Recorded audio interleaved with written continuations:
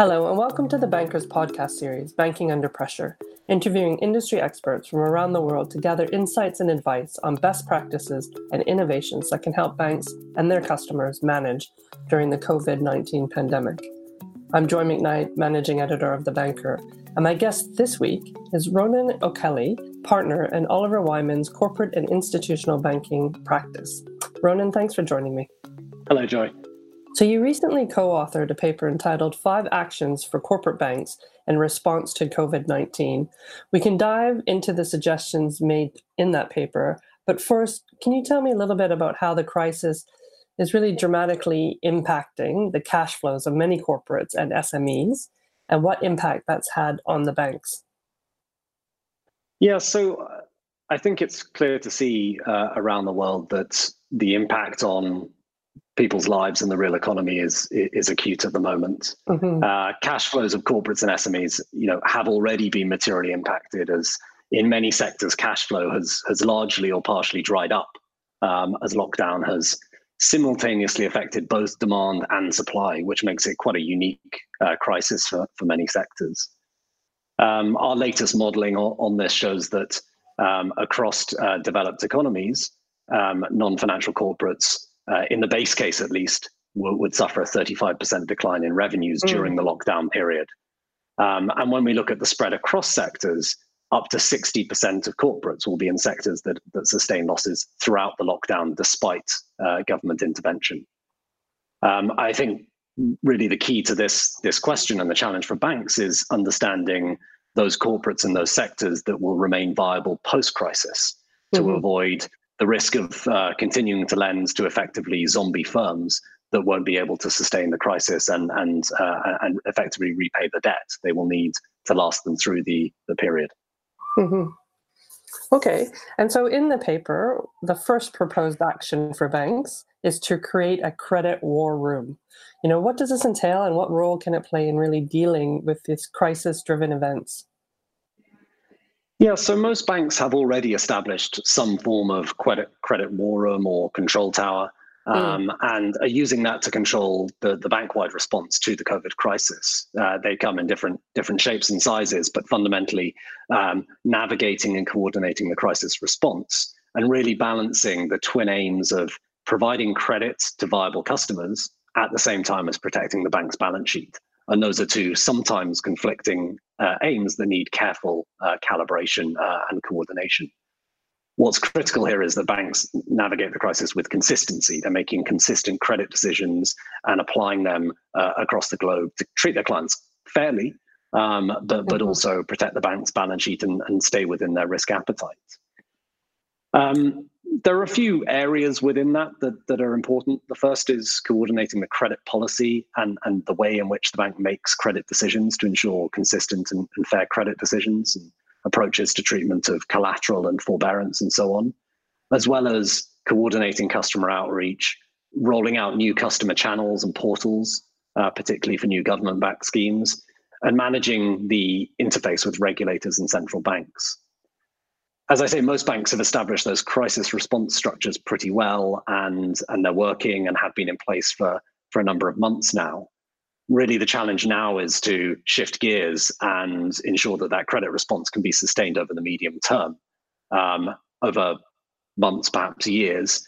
And that requires perhaps a more proactive approach to setting the overall balance sheet strategy and risk appetite, automating processes, both credit decisioning as well as processing loans to get credit to customers quickly, and also setting up workout teams and preparing to manage non-performing loans as they start to emerge. Okay, and you touched on it a little bit there, but the next action that was proposed in the paper was around proactively engaging with customers. What is your advice? What should relationship managers be doing now? Yeah, so relationship managers are already on the front line of this crisis from a banking perspective and are already working extraordinarily hard, reaching out to customers and helping them get access to credit quickly, most of them working long hours and weekends to do so.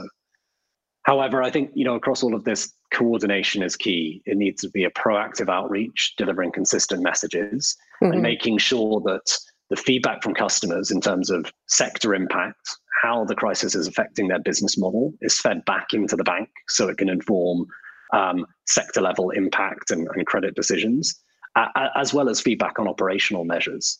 And what we've seen in the UK, for example, is many customers were failing on eligibility criteria for some of the UK government-backed lending schemes, such as CBILS. Mm-hmm. That feedback has led now to better communication of that eligibility criteria, as well as direct feedback to the UK Treasury, which has led to improvements in those schemes. So that coordination is really important. I think secondly, it's about helping corporates and SMEs better understand, manage and forecast their liquidity position, particularly those who don't have large professional finance departments with the capabilities of doing that. So we're seeing a number of banks deploying their cash flow forecasting tools and their sophisticated scenarios to simply help their customers understand their own situation. Mm-hmm. In short, how much runway do they have to navigate different scenarios, and which are the best options to them, both to reduce their costs via, for instance, furlough schemes, as well as access financing via different schemes. Excellent. And then my next question is really around how can banks build a dynamic credit decisioning framework, and what should be included? Yeah, so credit decisioning is fundamental to navigating this crisis. And the challenge here is that the data that is typically used to make credit decisions has a time lag. And for many clients is based on prior year balance sheet and P&L statements that are simply not valid assumptions to be making credit decisions on today under the current crisis. So our view, and many of the leading banks are developing stressed cash flow and liquidity models that assess the viability of corporates under a range of COVID-19 economic scenarios to determine whether extending more credit will see them through the crisis, or if it's just lending to zombie firms that won't survive the crisis. And really that takes into account their starting point, their likely revenues and ability to reduce costs through the lockdown period, and the depth of duration of lockdown, which will potentially be different for different sectors, and therefore the impact and the potential impact of repeated lockdowns in different markets will have quite idiosyncratic impacts on different sectors. And then finally, those models need to consider what the economics of the new normal period looks like post-lockdown. For many sectors, we don't expect them to return to 100% of capacity, at least in the medium term. Mm-hmm. So the economics and their ability to sustain the debt burden needs to be considered as part of that decision, ideally in an automated way that enables quick and effective decisioning to get cash to those viable corporates quickly. Okay. Obviously, things for the banks themselves have changed quite dramatically. How can banks best cope with their operational challenges? Yeah, so for banks and for their customers, this is not just a credit challenge, it's an operational challenge. And the speed at which both liquidity has been needed by corporates, but also the speed at which government lending schemes have been mobilized has required rapid mobilization of new processes and new ways of granting credit.